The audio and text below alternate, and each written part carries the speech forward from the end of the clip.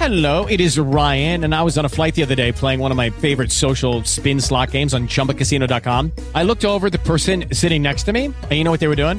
They were also playing Chumba Casino. Coincidence? I think not. Everybody's loving having fun with it. Chumba Casino is home to hundreds of casino-style games that you can play for free anytime, anywhere, even at 30,000 feet. So sign up now at ChumbaCasino.com to claim your free welcome bonus. That's ChumbaCasino.com and live the Chumba life. No purchase necessary. VGW. Void were prohibited by law. See terms and conditions. 18+.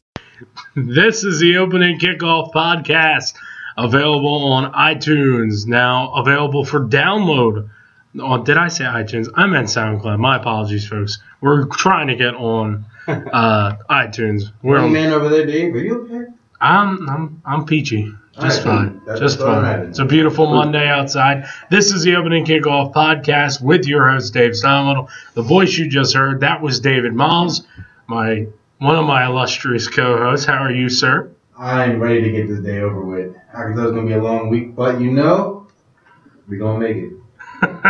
Our other host is the one and only Daniel Williams, two-sport athlete. Sir, how are you? I'm a little hobbled right now, Sprained my ankle last week playing some pickup basketball, but you know what? I'm gonna get back on the horse and I'm gonna be all right. We have before we get to pay no disrespect, I want to just acknowledge Dan for his achievement that he got this weekend. Of what? The ECAC. What he did? He was honored by the ECAC. Was it quarterback? Quarterback of the what was it? Just being a second team quarterback for like the ECAC, like the region, like they picked like two quarterbacks in D3. And coming off of a ACL today, I'm just saying, I'll give you some props even though you watched slow as snail. I appreciate that, David. Thank you. I guess Snails are pretty slow. I liked how you acknowledged him but didn't even know the name of what he got. Hey, let's acknowledge something I don't know what he did. I wanted to say player of the year, but he's not that good. He did win that though. That voice you just heard, that is our good friend Peyton Gerard here, and we have first-timer on the Opening Kickoff party this year on the podcast. I'm down over there. The one and only Duke Becker is here with us. Hey, Duke, how are you? Pretty good. We are going to talk some hockey. We are going to talk NFL. The scouting combine starts tomorrow. Who is it tomorrow? I think it's just the big boys. Usually the big boys. I know it's bench. I'm saying the big boys on the bench and the different tests that come along with these strength categories. So we'll see what the big boys have to offer. I do believe Myles Garrett will be participating in this NFL combine. He should be participating. I've heard. I think most of them are participating. Tomorrow? I don't think so. I think it's just O-line, D-line. Watch out for O.J. Howard. Just saying. Well, we'll get more into that as we get along here, but we will be talking some hockey as the NHL is ramping up towards the playoffs. That's not David and Dan's strong suit, so if you're looking to hear them talk hockey, you'll have to go elsewhere. Dan acts like he doesn't know hockey, but he plays NHL just as much as us, and he just doesn't want to buy in because he doesn't want to root for the Flyers because he doesn't want to get hurt more than he already is. Okay, well, Reaching like Odell over let's there. not say that playing NHL is our only source of hockey knowledge here for years, but Whoa. Fighting words. How about the fighting words last night at the Oscars? Why not? A sports show, and we're going to start with the Oscars and that fiasco that was with the Best Picture award. So, what did you guys think when you saw what happened last night at the Oscars? What I want to know is such a professional show, such a professional organization, how can you have this small mix-up like that? I really do. Thank you, baby. But I want to know how something like that can happen, because the Emmys don't even get an award, but the award for La La Land. She got the Best Actress award, which is what I think caused the mix-up. But was that like before that award or after? That was before that award, So from what I understood. they duplicate things instead of giving them the actual. That's what I understood from what. I think he just got the wrong card. Because And then someone on the line, someone messed up and needs to be held accountable for it. But besides that, I mean, mess ups will happen. We learn from Steve Harvey. You gotta keep moving forward. They handled it as best they could.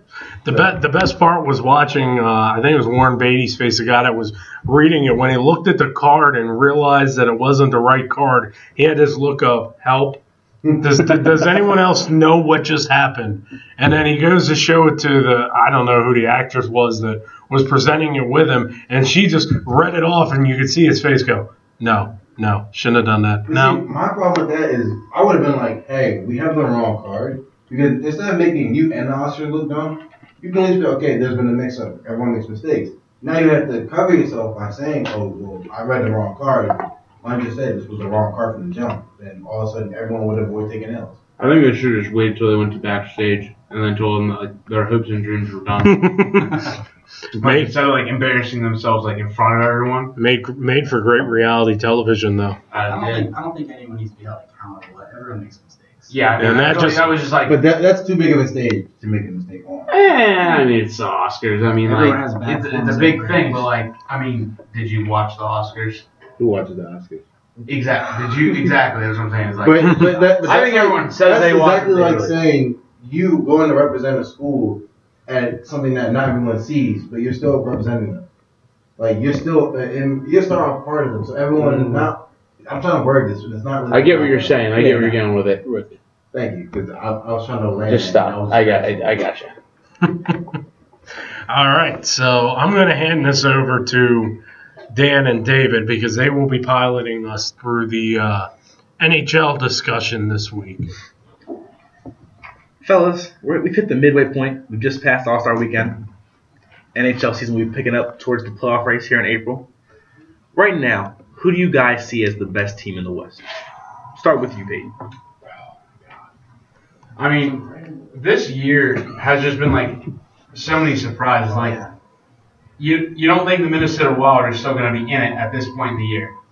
I mean, they made some moves. They even made their team better yesterday, adding some players. The Blackhawks, they're kind of getting back to where they normally are. You know what I mean? Sharks are still there.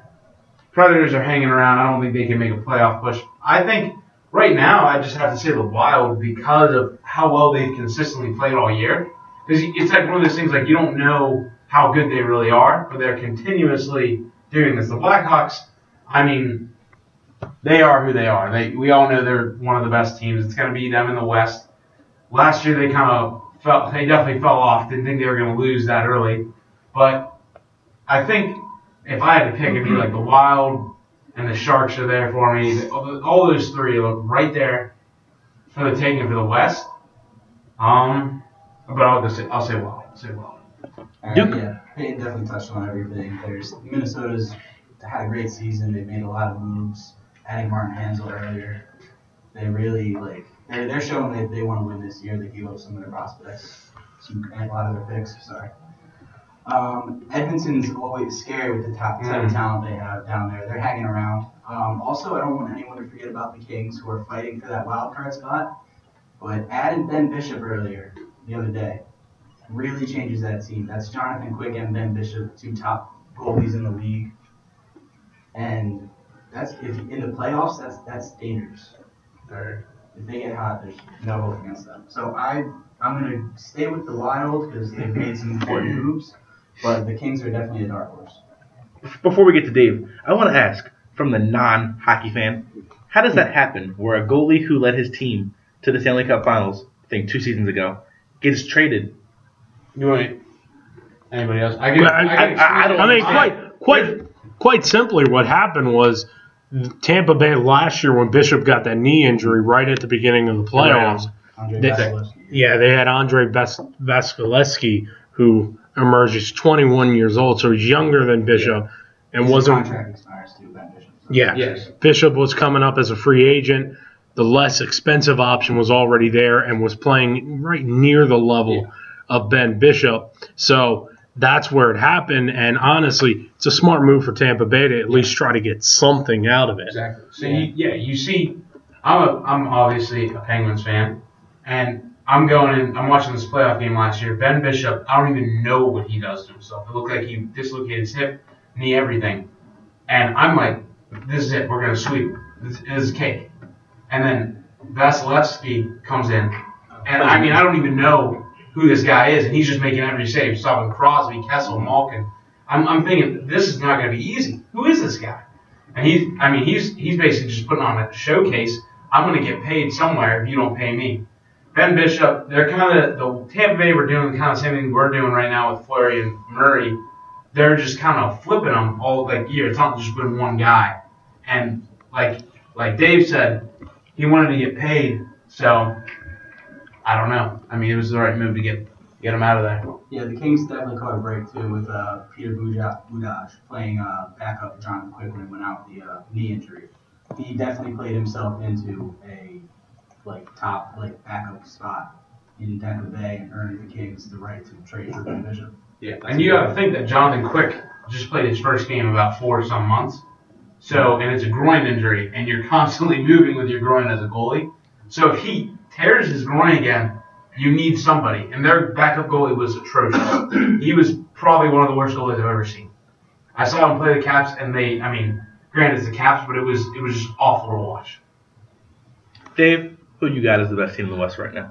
I'm going to have to agree with our hockey experts over here and lean Minnesota for right now. They're the most consistent team. They got a pretty good home record, pretty good road record. They got Zach Parise, Jason Pominville.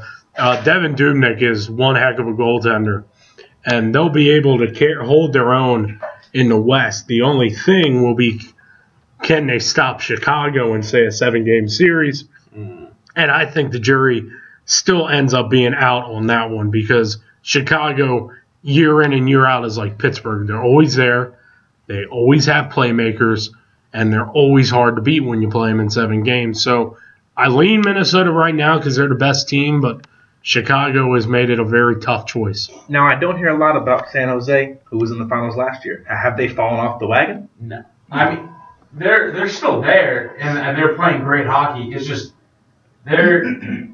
there's an East Coast bias here. Yeah. We don't get to see a lot of their games unless they're on later. And, I mean, they've been playing pretty good hockey, but it seems that when it comes down to the clutch moments throughout the season I've seen, they kind of fall apart a little bit. Just there were plenty of times that they could have won against the Penguins and scored some pretty big goals, trying to push the series, but they just didn't. I mean, they did fight us off in Pittsburgh when we could have clinched it, which would have been nice, but they couldn't get it done when they were back home. It didn't matter. So I just feel like watching them a lot last year in the Stanley Cup, I don't know. I just don't know if they're really there.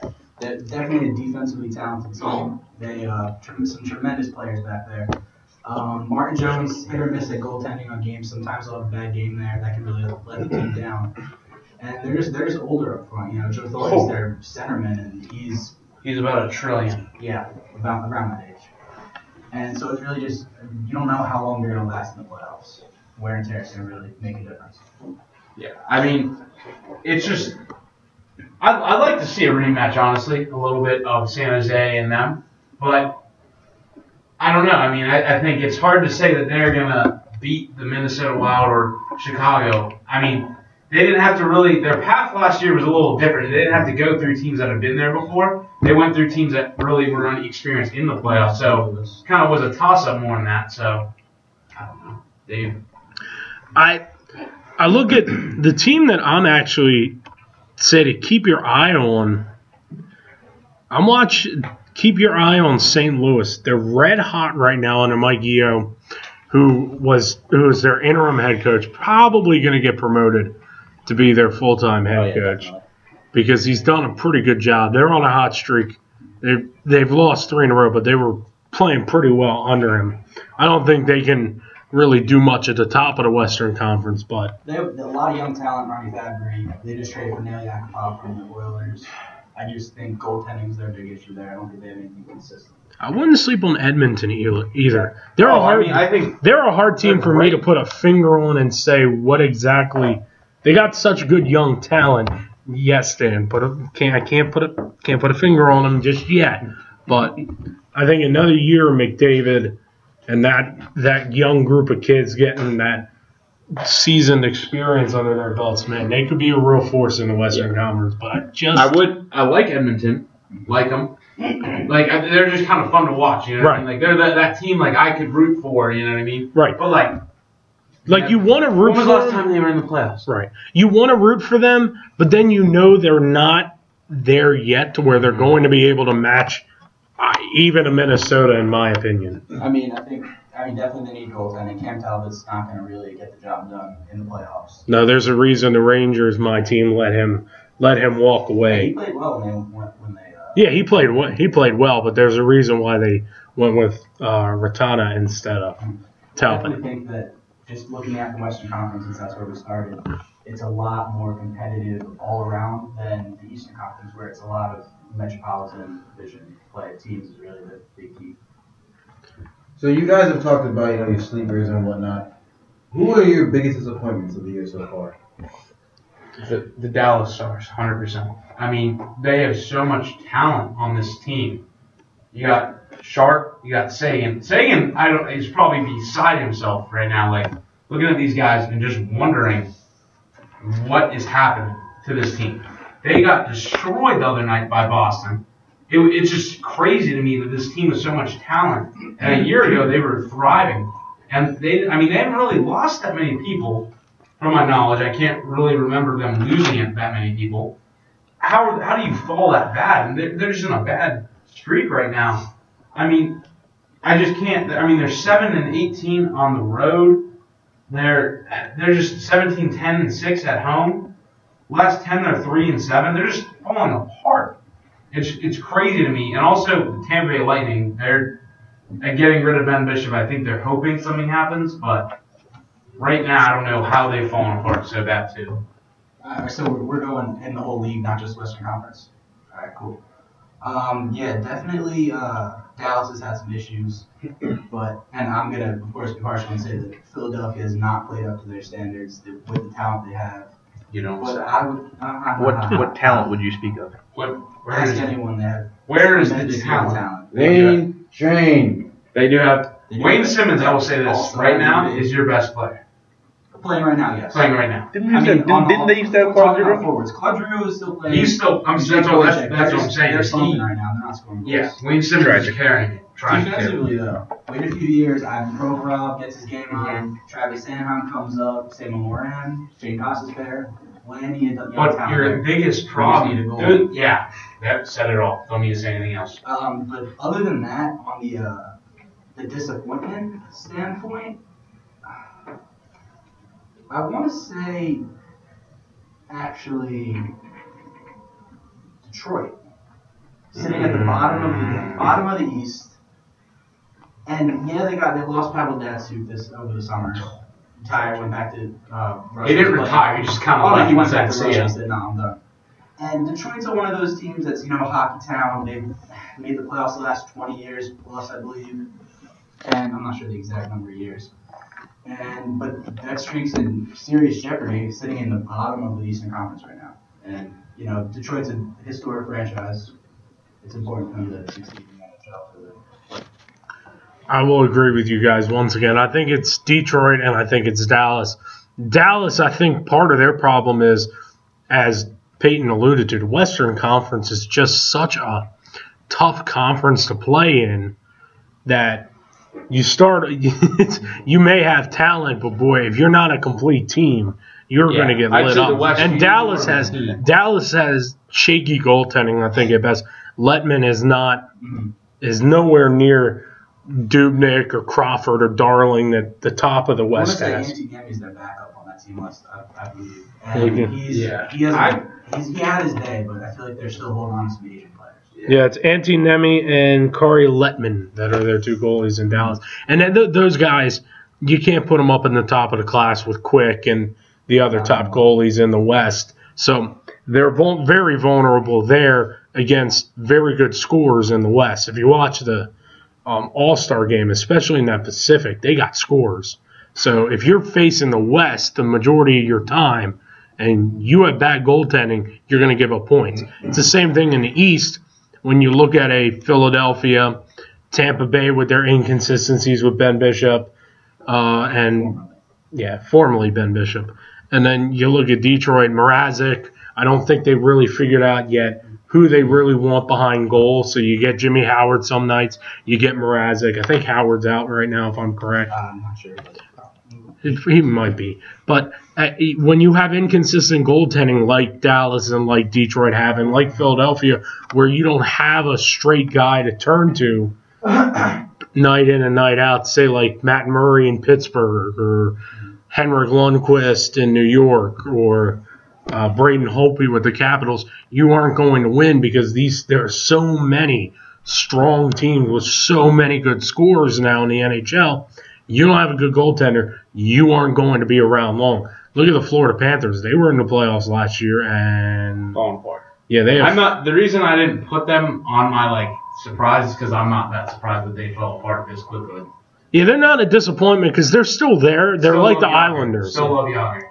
Yeah, they're like right there. They've got Barkov. They've got young talent mixed with some aging veterans. It's just kind of a hard spot to be in. They're Right. not sure whether they're building for the future or trying to win now. Yeah, I don't know. And I think it's the same with the New York Islanders. They're in that way. They got some good young talent, but they've also got a lot of aging stars. So they're left in this kind of no man's land right now. Except I think the Islanders are pretty close to possibly sneaking into the playoffs. Point behind Toronto right now. I think we can all kind of guess who Peyton might say the best team in the East is. No. Interesting. Would you care to elaborate, Zach? All right. We're talking right now. You can't deny that the Capitals are the best team right now in the East. Even I do. You can't deny it. Yeah. I mean, I get what Dan's saying. It's like a self thing, pride, whatever. But the Caps right now are on their tear. They're on their little run. Always. But like I said a few weeks ago, I'm not worried. They're getting all their goals So out then right just now. come out and say that your team is better. If you're not worried, just come out and say your team's the best. I hope the Penguins play the Capitals in the playoffs. And I want to hear a prediction. Right now, Don't break your finger. Don't do this, man. I mean, if they can make it to the Penguins, I would say it goes to 6 or 7. Goes 6 or 7, and then I hope they lose it in Washington. Absolutely hope that. And also, I'm going to find out if Matt Murray is a real deal in the playoffs. I'm going to find out if he has just that clutch gene like I saw last year. That's what I got for the East. I mean, it's going to be one of those two. Lundqvist has been deteriorating all year. I don't know. He's been up and down. Columbus scares me. Just I think score goals. I was going to say I think Columbus right now would be my sleeper / almost favorite in the East because they've been the most consistent team. I think they had that run, but then after that run ended, they didn't really hit a dry spell. They kind of just picked right back up where they were after that loss that they had to the Capitals. Well, I get the feeling with the Capitals, this is another one of those years where they're going to be streaky. They get on this magnificent run. You want to put all your eggs in their basket, and they're going to lose in the first round because even at the bottom of the East, Boston is better. If you play Toronto is a lot better. Okay. All right, I want them to make the playoffs because they're so exciting. You've also got Montreal. I mean, the Rangers, the Penguins. The East is loaded.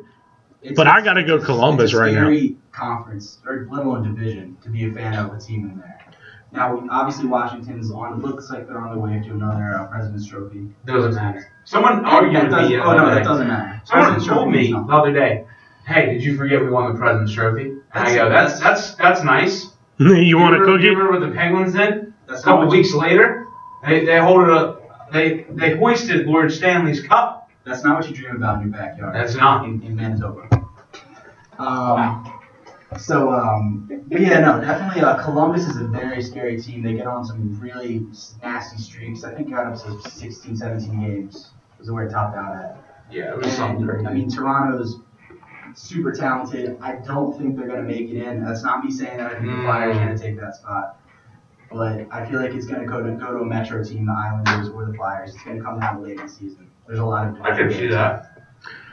Now, looking at the other division, Montreal. The Canadians they're a talented team. They made the trade for Shea Weber, and you want them to succeed because they have the talent, and Carey Price is an amazing goalie. You want to see him lift the cup. But I just feel like it's not their year. Their division's incredibly weak, though. Behind Montreal, they're missing like certain pieces to this puzzle. Oh yeah. Carey Price.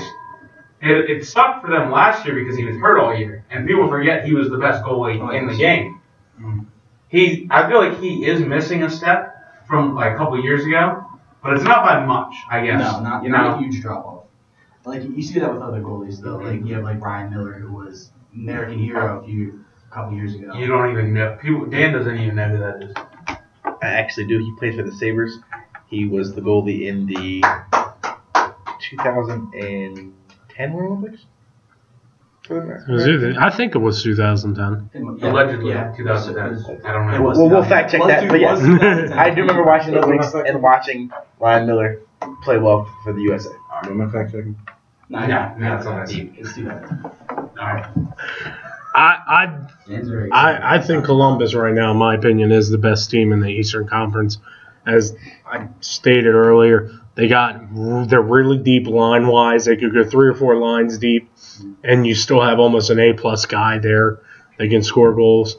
They're just a tough team. The team that you don't want to have to face. You want to have faith in the Capitals, but if I'm going to be honest, it's going to be a team. Well, okay, because you're Pittsburgh. Well, that's true. I'm a Ranger fan, and I don't want them. But I'd like to ask how that came apart. Came about. Well, you have to understand. in my family, we only have 2 that I know of that root for the Capitals, so we're all kind of all over the map. And of course, when I was growing up, the Rangers were really successful with Henrik Lundqvist.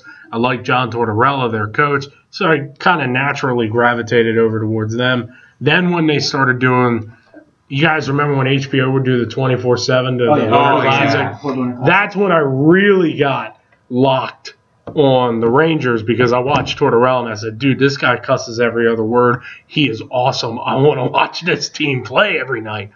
Sure enough, Tortorella is now in Columbus, but I still watch the Rangers. Definitely that road to the NHL Winter Classic with the Flyers and the Rangers. That's. I will say this: living with Duke, I watched a little hockey last year. 24/7 was on. Definitely a quality show.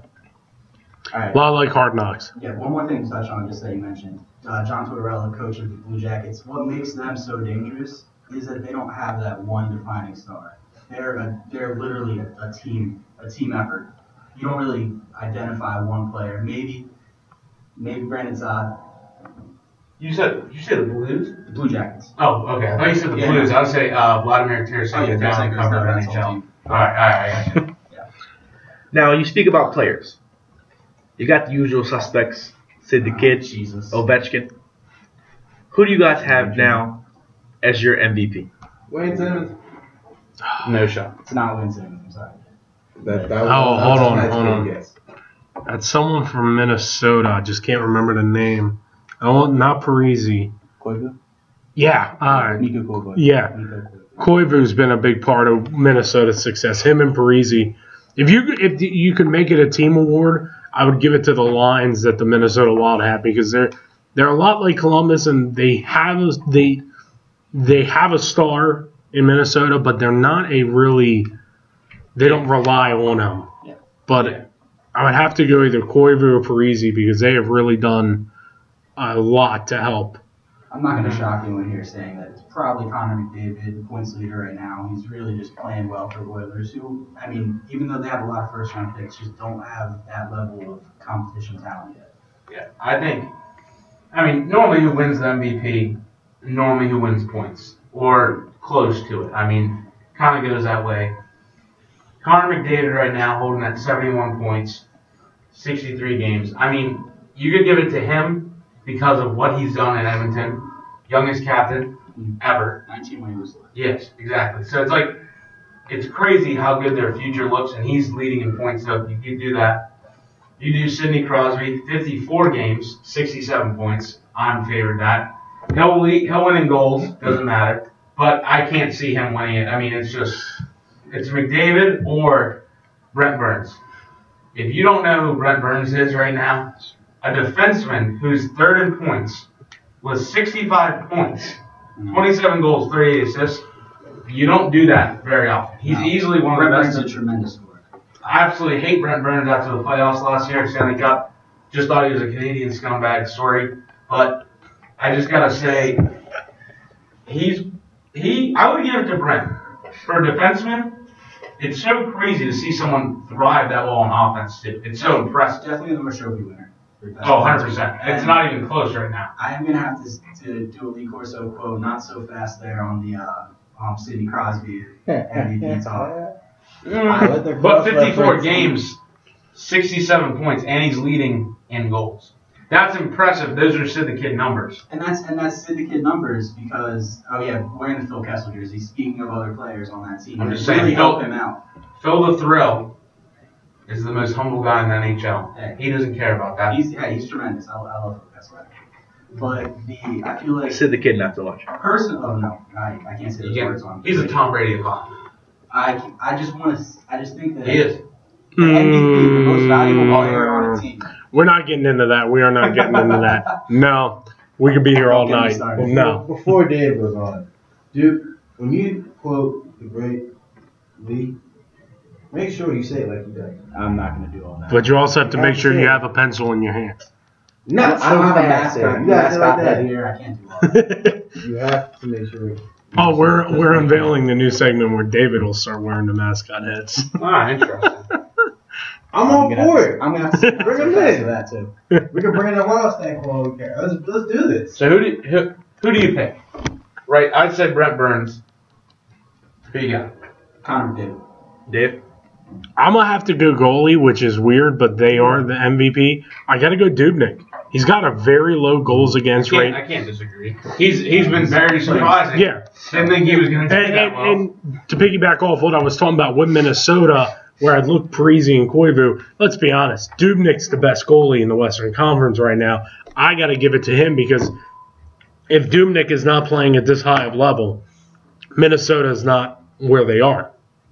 So my vote goes to Devin Dubnyk because he has had a phenomenal season, and you only hope he can carry that into the postseason. Oh, I will say this: he is the only person in the NHL right now that is in top 2 in goals against average, save percentage, and wins for goalies right now. So look at Dan throwing out some heat with the stats. Dave is right on with that pick.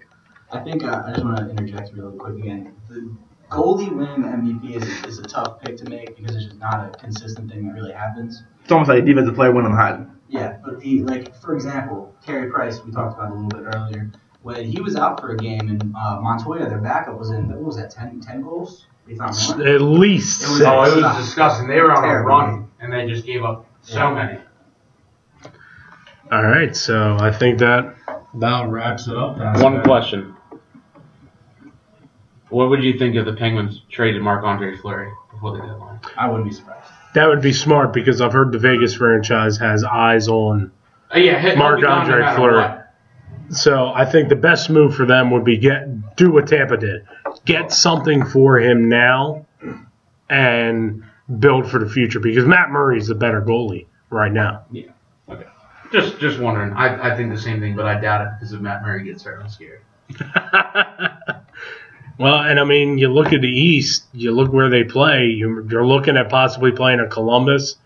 That's a lot of 7-game series. Rangers. I mean, these are teams that on a good day can stretch at 6 games. Yeah, you're going to see these go pretty deep, I think, in the East. Oh, yeah, because all those teams are very close. That's why I can't say the Capitals are far superior to anybody. We're going to switch gears a little bit here. We're going to take it more of a athletically superior sport, if you ask me. We're going to go to football. You're going to get a mob of hockey players out here. I'm sorry, but hockey players are probably some of the most athletic people.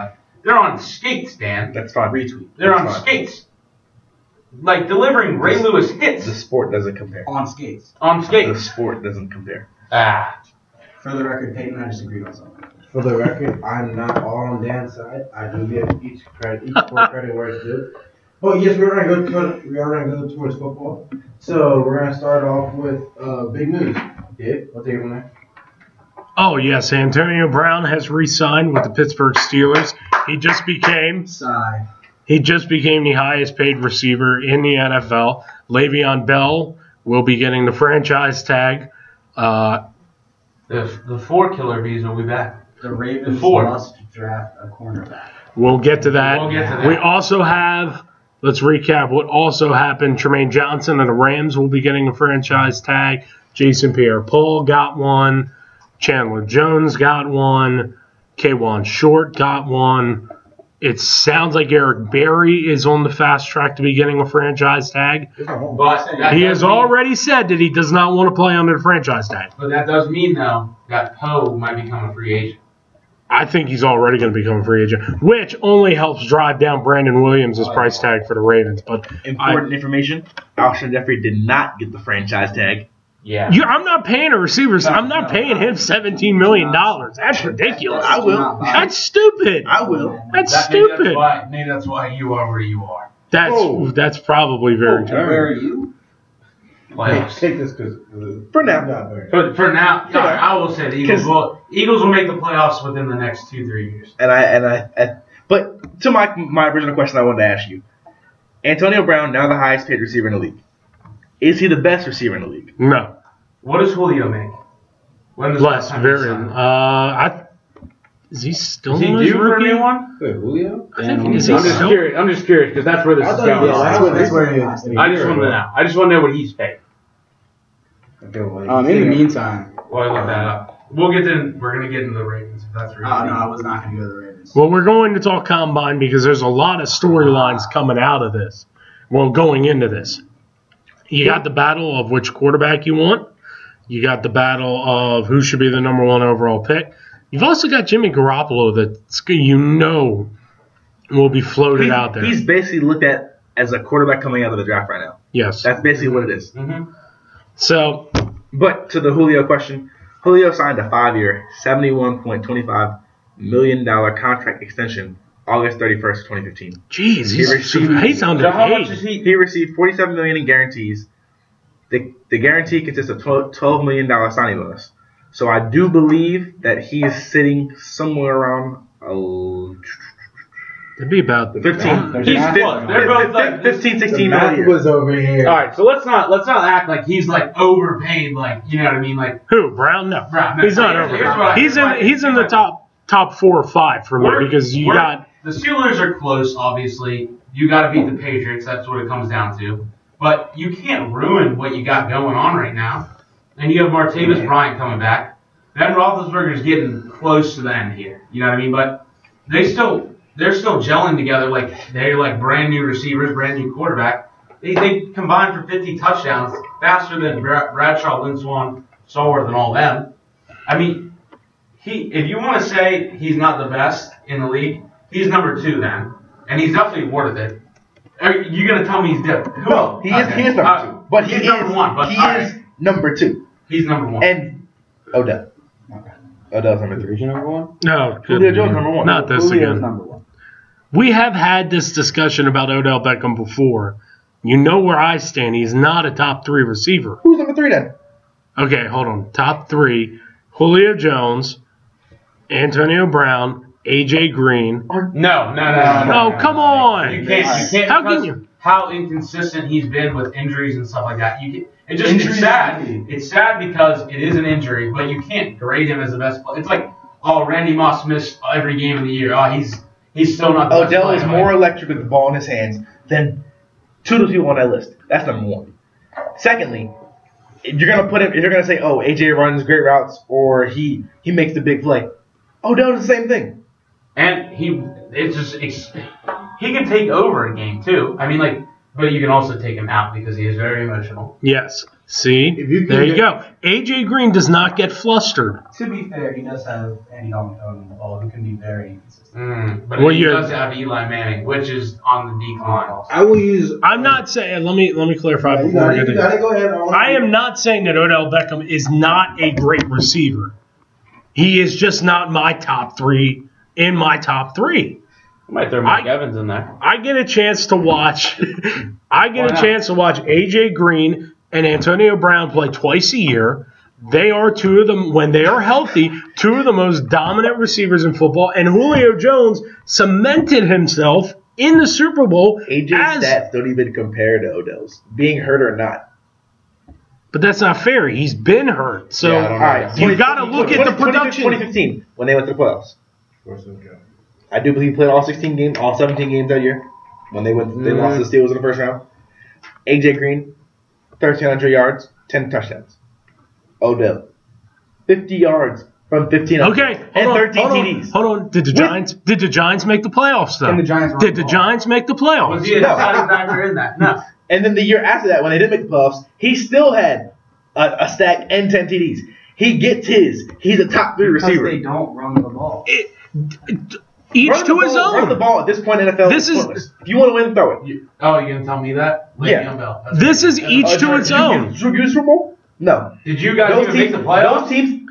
How'd you make the playoffs without even throwing the point? You just throw the ball. This league is now about passing the ball. Ball wasn't around.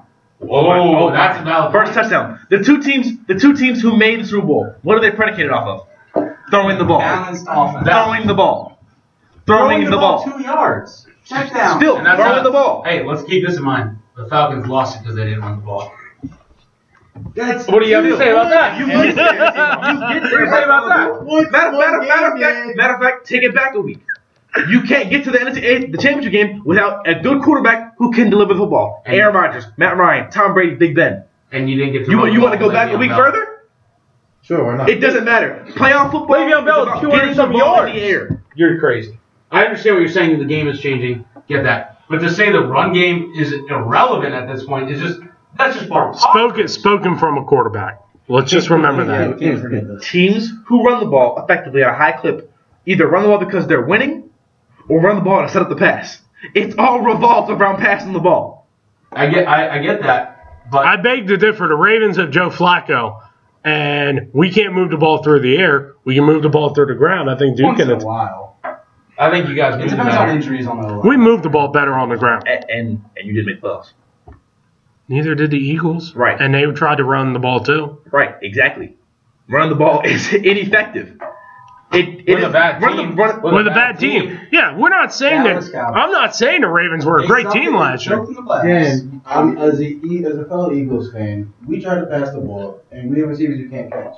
Exactly. But You need to be effective at passing the ball to be good in this league. To want to go somewhere where there's rings involved, where there's extra money involved, where there's bonus involved. You have to be good at throwing the ball. Dallas is a team that ran the ball the majority of the time and passed the ball very fewly, and look how far they got. Right. And what did they beat by? A passing offense. A team whose quarterback was red hot. I don't even feel like arguing this anymore because I've been out of this so long. So I'm just gonna say my piece about the receivers originally. Coach Stewart brought up a good point when me and Dave was talking to him earlier. In order to judge a receiver's effectiveness and worth, you have to see what he can do in crunch times. Like I'm pretty sure, Dave. I'm pretty sure Coach Stewart alluded that he would put Edelman on his list. Coach Stewart is still, for those of you that have listened to the radio show, would know that Coach Stewart does not believe Jarvis Landry is a top 20 receiver in the National Football League. Very vehemently defends it, and now believes Julian Edelman should be above Jarvis Landry. And I did not disagree. I don't know if you can No, but disagree. his reasoning is top receivers produce in critical times. And he was like, I don't want to hear about a guy who played in the dome. Give me a guy who caught a clutch pass in Lambeau? And Lambeau in freezing weather with the game on the line. And honestly, I understand it. I agree with it. Is a little bit unfair sometimes, yes, but at the same time, it's a very valid point. Go ahead. Just to talk about something that you brought up, talking about being outside versus inside. There's obviously, like in the South, you have different types of weather scenarios that come later in the year. But can you fault a player for their team having a dome? Is that really something you could hold against them? That's not their fault. But then again, you don't play every game in a dome. Mm-hmm. Your Super Bowl may not be in a dome. So if you miss a clutch opportunity in an outside temperature, it's also you were not sitting there gonna making plays in the inside. Odell Beckham dropping passes. It's also not going to be in cold weather. Yeah, That was in Lambeau. Throw that back at Dan Williams. Right after you went to the boat with Trey Songz. The ball was properly inflated. All I'm saying is that Odell's reputation took a little bit of a hit in my opinion, because when it came time for them to depend on him, he was not strong enough, and you can see he cracked, and he cracked a hole in the wall too. So, his image is kind of shaded in my opinion. Okay, so we got really heated there. We've just recapped you on all the NFL news that has arrived. I think we have something else that's really going to stir this up.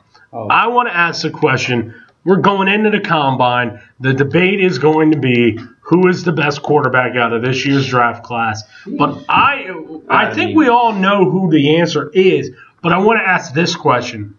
Who has the most to prove at the scouting combine? Are we talking strictly quarterbacks here? Just quarterbacks for right now, and then we can open it up. I mean, I would say Trubisky because he only played 1 year, but it's kind of crazy that Deshaun Watson has he's been categorized as an accurate quarterback almost. It's he has to perform and put up numbers. I mean, he's done it. I bounce between both of them. The Trubisky argument, he only played 1 season and he's leaving. You know what I mean? But Watson, I mean, he's done it multiple times. You know. I think if he doesn't put up numbers, he'll be killed for it. But he'll also slip, and someone will steal him. So that's kind of the thing. I will say, if the Browns draft a quarterback, I'm done with the NFL, I swear. I think they it'll drive me crazy if they do that. They have to. They have to. I know they have to, but I mean, we all know that they should not, and they should just kind of in my opinion, you should go into the free agency. But yet, you have to keep on shooting your shot at some new guy. Because that new guy may be that guy that jumpstarts your. I don't think the new guy's working in Cleveland. I don't think there's a guy for him in this draft. To be honest, I would ride another year with RG3 and Cody Kessler, and then wait till next year. Wait till next year because there are some good quarterbacks coming out next year in next year's draft. Yeah, I mean, you don't want to ride with RG3 and them, but I mean, you got too many other problems. Kind of puts you in more of a hole in other positions. Yeah, you got huge holes elsewhere on the team. To the Browns' point, you wonder how much time they have. They got all of the time. But I'm saying, how much time are they really giving Hugh Jackson? So if they're going to go around of the year RG3, they're basically wasting his time. But to the question, which quarterback has the most to prove through this NFL Combine? I'm looking at Davis Webb out of California. I think he's got some things he can work on that I think could really further his status upwards. You saw how Jared Goff took off through the combine process last season out of Cal. I think Davis Webb could have similar results by having a good combine and a good throwing showing in the combine. Yeah, he's also going to run into Jared Goff's same problems of transitioning to a system. He probably won't be on as bad of a situation as LA was, but I feel like definitely there's some Cal quarterbacks, obviously Aaron Rodgers would be the most notable one, would take a few years to develop. And I don't think that's a quick fix for him. He's a project. I'm looking at Deshaun Kaiser. He's a guy that's got that kind of possible first-round label. He looks, on paper, you look at his size, arm strength. He looks like the quarterback that you could build around. But, boy, Notre Dame had such a bad year. And he had such a bad year at the quarterback position that it almost feels like he has to prove something to be able to be put up in the discussion with Trubisky and with Watson. Because I think just by his measurables, he matches up with all three relatively well. Yeah. But, boy, his performance on the field took a severe hit this year. I blame that a lot on coaching, though, with it. I think I'm surprised Brian Kelly still has a job there, especially with Notre Dame. Because he's been there for a while, you know what I mean? And I guess this was his first real bad year. But, I mean, it was so bad. It was just awful. I mean, did they lose to NC State this year? In that, like that hurricane or that was one of the worst football games. You watched it? It was not a hurricane. It was something. It wasn't a hurricane. It looked pretty awful out there. I think at one point they punted the ball and it stuck to the ground. So, David, who's the quarterback that you think has the most to prove? I think the quarterback that has the most to prove is Deshaun Watson. Coming off of beating Bama, people thinking he's this big quarterback, big, great quarterback that could be the jumpstart to a franchise. And I think that pressure may kind of make him fold. I mean, I don't think he's that. What's the word here? That solid yet.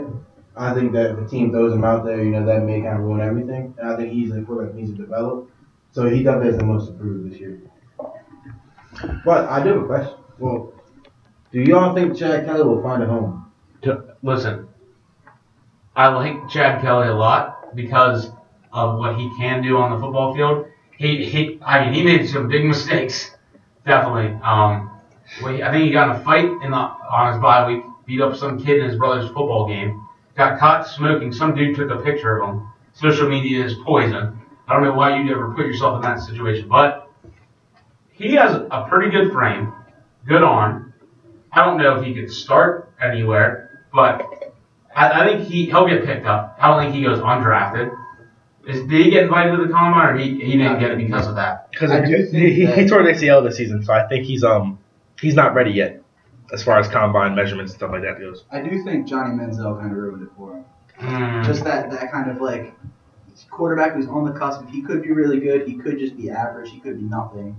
And then you have problems surrounding him, and it's just something that you don't want to build. It's definitely a late round pick, if anything. You don't want to build your franchise around. But Manziel's back on the comeback. So. Oh God. I do want to ask, how do you guys feel about Joe Mixon not getting invited to the combine? Look, let's preface this. We are not advocating in any way for what Joe Mixon did. What he did is disgusting. And I'll say it right now, I have no problem with what the scouting combine did. It'll be interesting to see if there's a team that's willing to take that gamble, because my God, if we thought Ray Rice's issue was bad, this is going to be pretty bad for any team that drafts him. But my thing is, like, what year did that actually happen? Wasn't it like 2 years, 3 years ago? So it was like when he was a freshman at Oklahoma. I believe it was 2014. Yeah, so I mean, he released that video. I think people forget that. He let his attorneys release that video for people to know. So like when it came to the combine and he was going through all the questions, it wasn't going to come out during that period.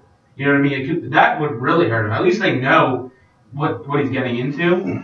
But I think for him not to be able to go to the combine, I think it's a little unfair because of how he has admitted to what he's done. He did serve a bunch of suspensions for it. I think he served his time for it. I mean, I just think, I know what he did was terrible. It was awful. If you've seen the video, it's astonishing what he did. And you can't ever condone anything like that. But, I mean, I don't know why he can't go to the combine and run 40 in bench press. My thing with that, and yes, like Dave said, we don't condone violence, especially domestic violence. You said he did pay his they suspended him for a whole year. One thing that most people, I mean, if you don't pay attention to NFL combines, he's gonna have a pro day, and whatever you can't do at the combine, he's gonna do it as a pro day. Now, is there gonna be a difference? I mean, most people use their pro day as like a second chance to redeem themselves. Honestly, I don't think it will really matter. I think we'll find out what he's really about at his pro day. Does it hurt his lead? Does it hurt his chances with the team? Definitely. We just got off talking about Manziel and Chad Kelly. Yeah. It's definitely going to impact him as far as getting drafted, but as far as like him and his performance, we'll find out what he can do. There's several teams that we know can't draft him, like the Ravens, for example, and the Cowboys. Not that they would draft him a running back. But I would have to say that there's a turning around franchise, someone that's trying to rebuild, definitely, that needs running backs. I don't think would be willing to take that risk. An unstable franchise just isn't fit for an issue like that.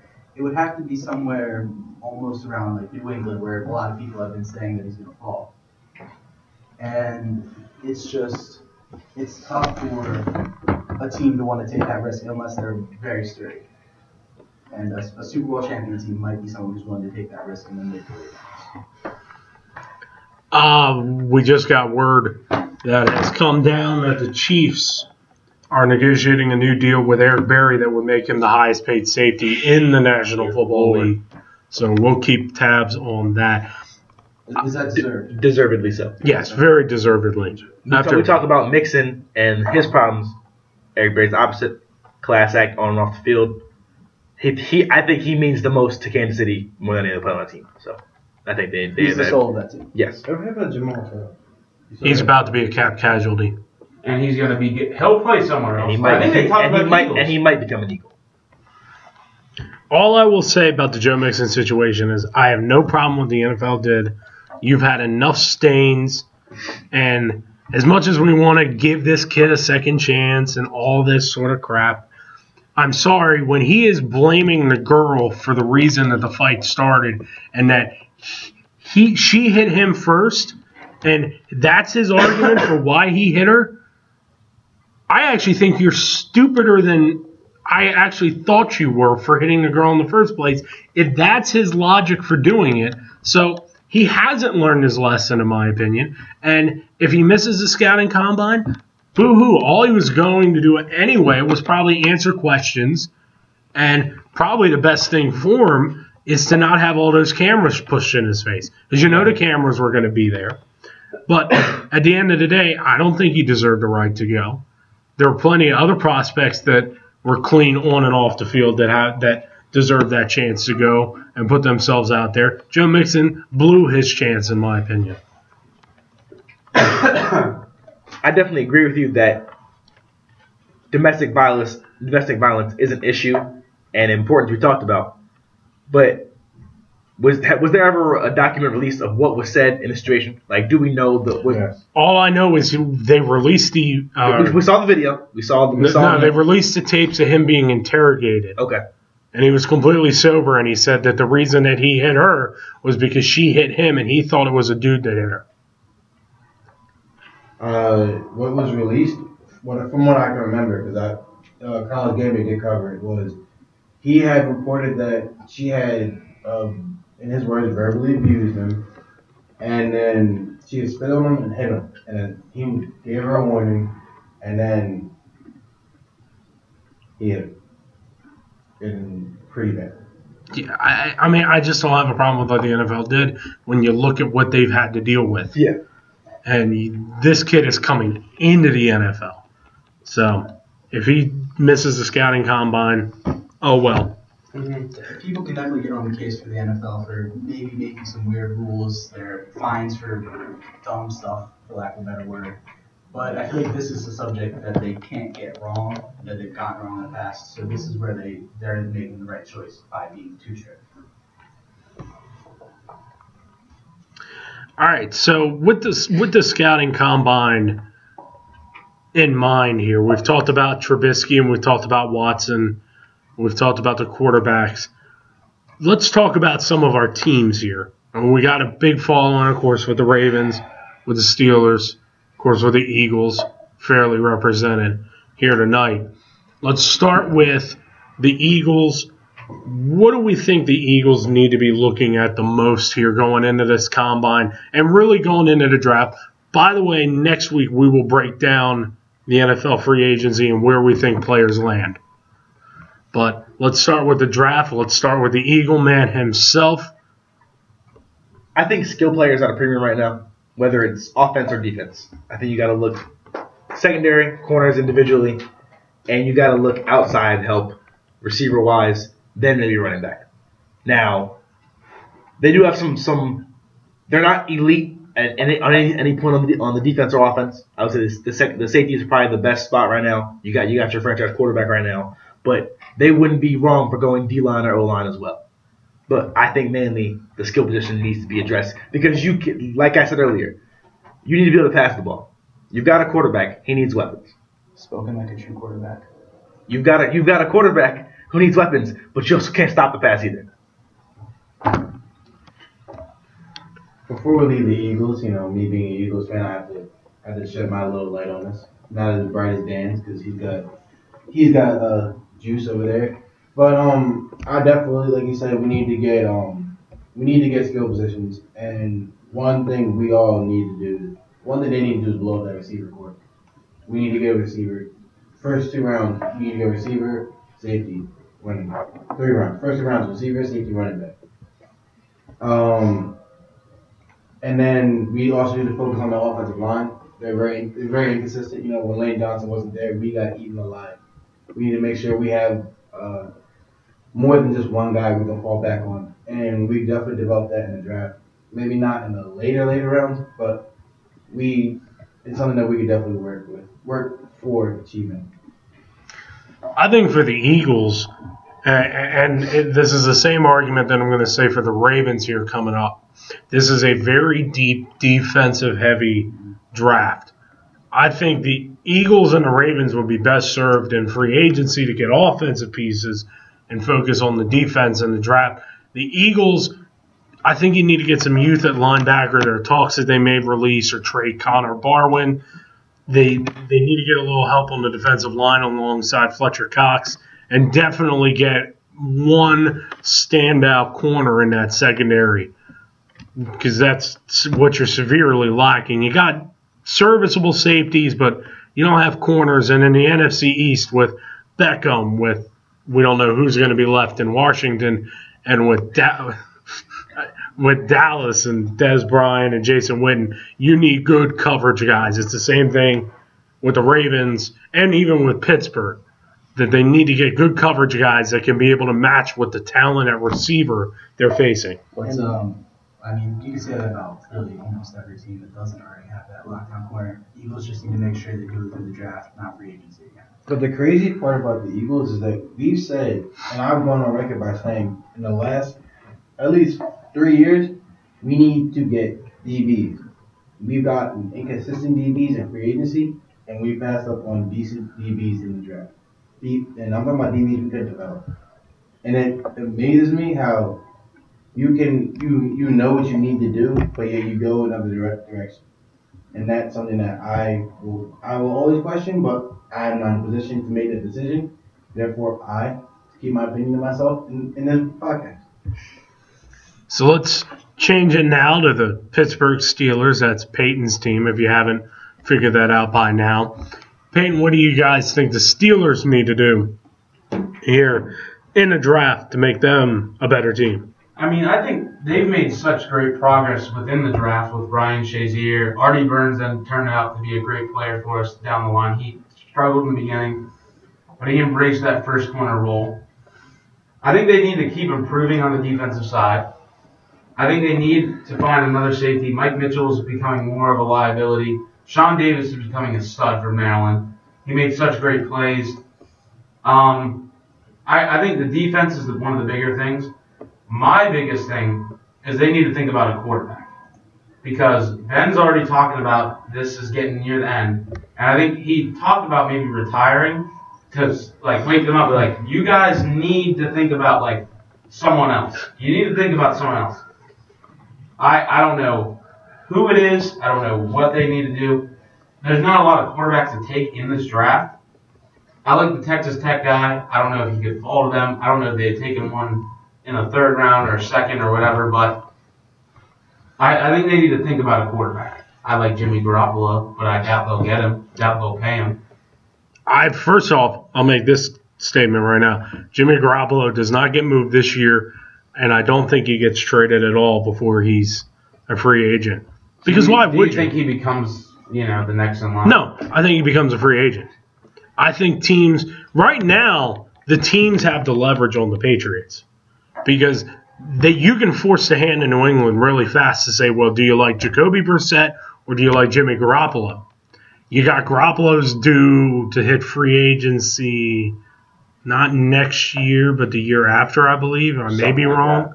Within the next 2 years, he hits free agency. If I'm a team, because let's be honest, the teams that are desperate for quarterback, Jimmy Garoppolo is not going to come in and save that team. Cleveland, San Francisco, Chicago. These teams are not going to drastically improve by getting a Jimmy Garoppolo. And we've seen teams try to do that before from the Patriots. The Matt Castles and Flynn. Yeah, and Ryan he didn't come to the Packers. But that's what I'm saying is force the Patriots' hand, and then if they decide, well, we don't like Garoppolo, they'll release him at the end of his contract, and then it's a bidding war. But I wouldn't trade anything right now, one of those high picks for Jimmy Garoppolo. I would make Belichick and Kraft and those guys in New England have to choose now between Brissett and Garoppolo, because I've read that there are some that like Brissett and there are some that like Jimmy Garoppolo. I don't care about Jacoby.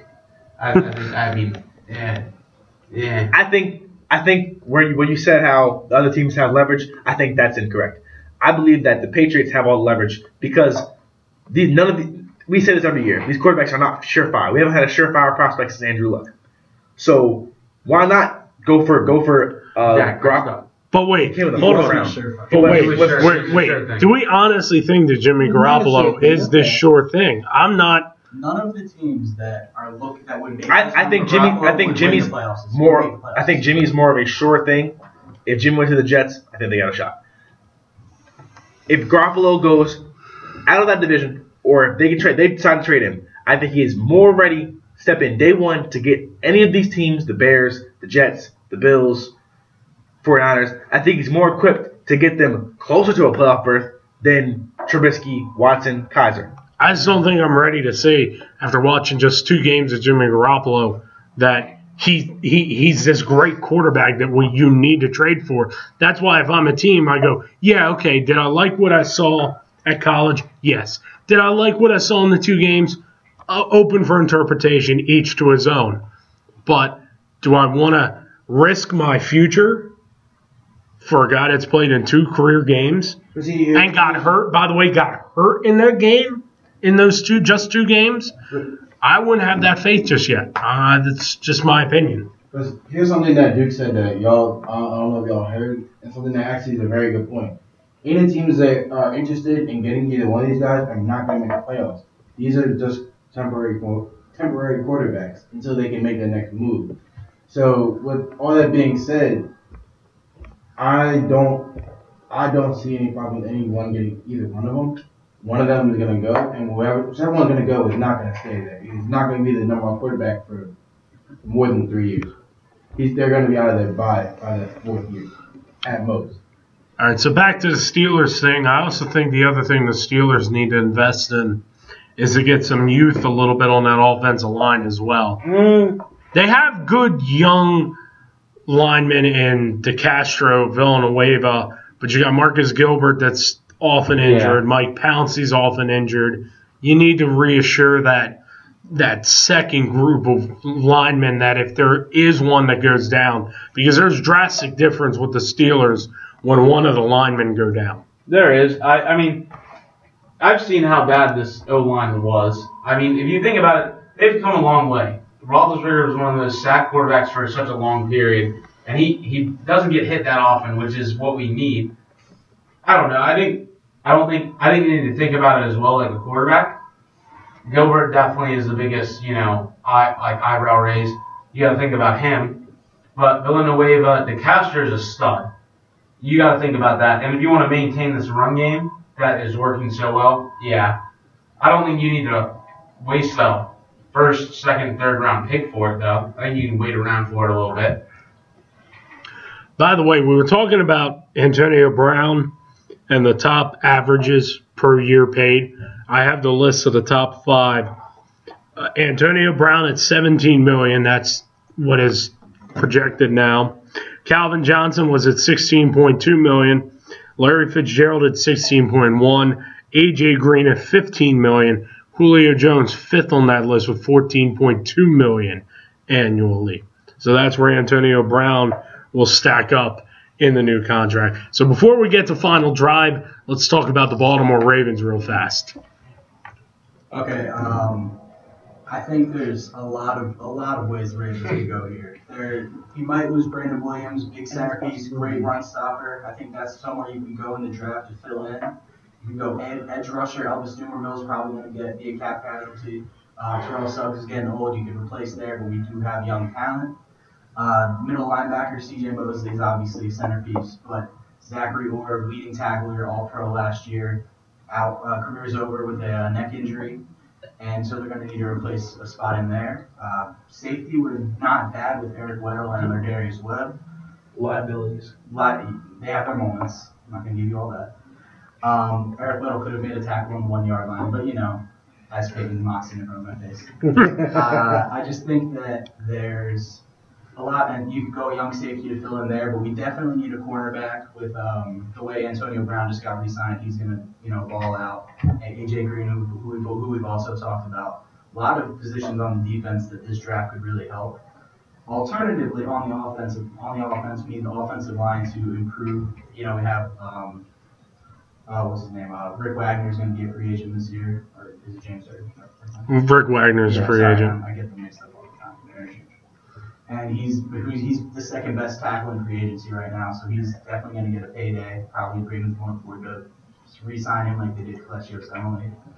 But having Ronnie Stanley, he's going to be a centerpiece at left tackle for a long time, I believe. And you have, you also need a receiver too, and a running back. I think the Ravens. You don't need a lot. I'll say this. You just need a whole. I'll say this. I think the Ravens should sign offense. I think that Rick Wagner needs to be a priority over Brandon Williams because I think a lot of issues with protecting Joe Flacco in the run game starts and ends at that offensive line with players getting hurt all the time and you're having different groups, different rotations each week. You need to get something set, and Rick Wagner is not going to break the bank. I'm sorry, he's not a break the bank type of right tackle. He's a good right tackle, but he ain't going to break the bank. So you need to re-sign him. I think you look in the draft to get the defense. Deep draft, get the youth, and inject it in the defense. And I think in a perfect world, in the first 3 rounds, if you don't sign a safety, if you sign either a safety or a corner, you get the other in the first round. Then you go pass rusher because it's a really deep draft, pass rusher, and then get an inside linebacker to go along with Campbell and Correa. But at the end of the day, Ozzie Newsome just needs to hit on this draft. Yeah, Ozzie's great hitting on the draft. He always brings in new players, replaces the talent. I just feel like the offensive line, Rick Wagner's, has some injury issues. There's a lot of inconsistency there all along the front with everyone on the offensive line, Jeremy Zuda in particular.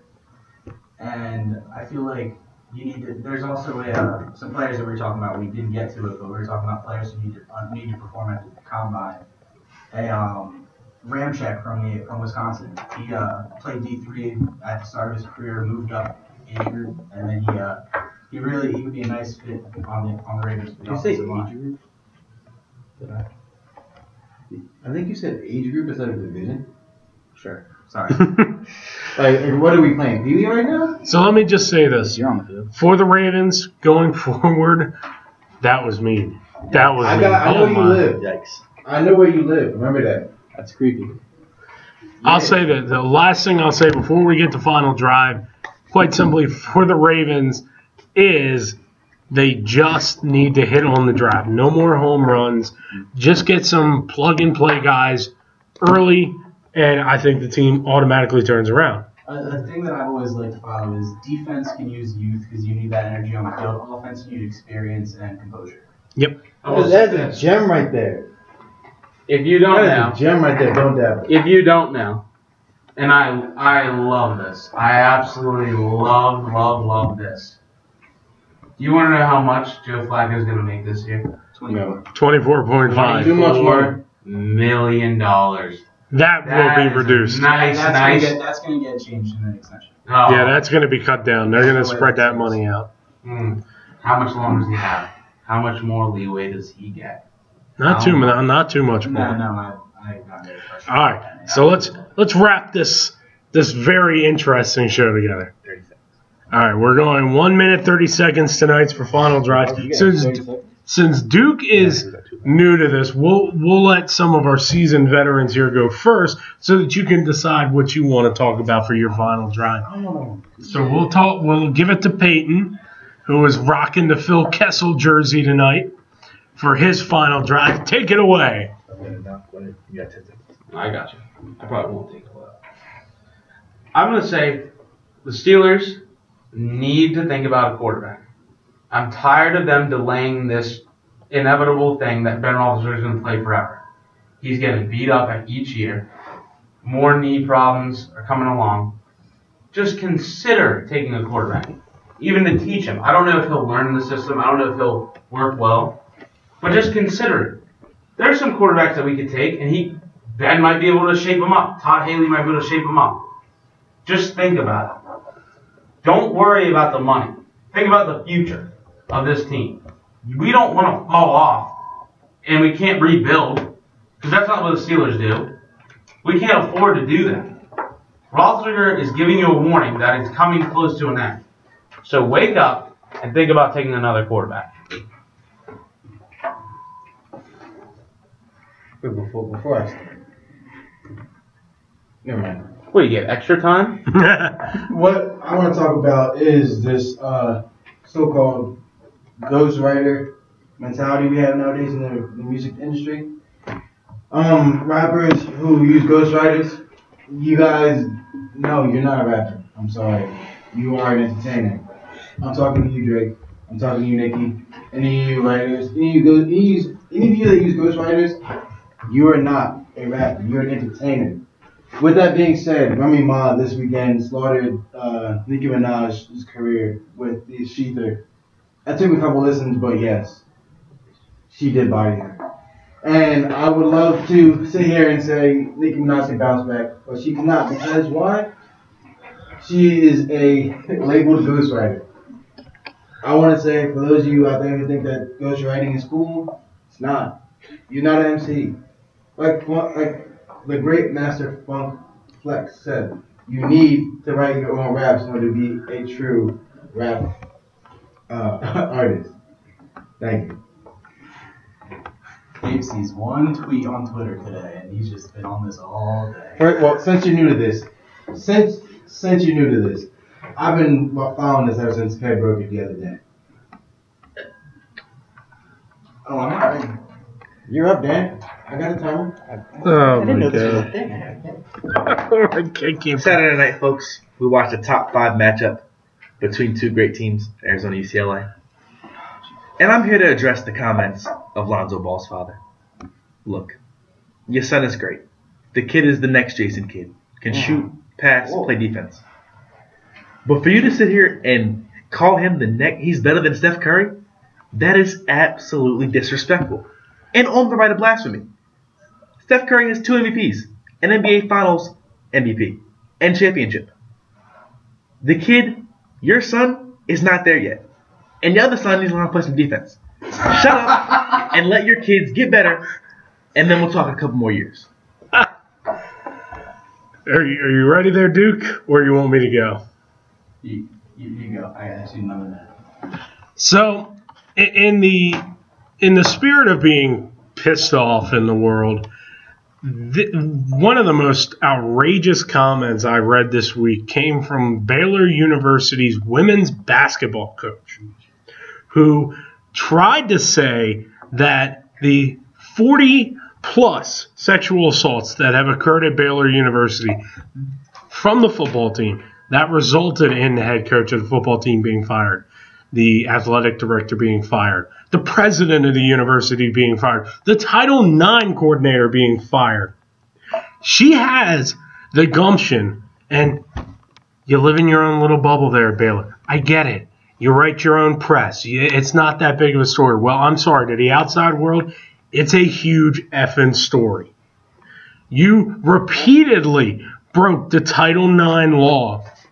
You put women's lives in danger, and you, as a woman and a coach of a woman's team, is going to sit there and tell me that the reporters need to shove it and need to stop reporting on it? No. That is blasphemy what you have done.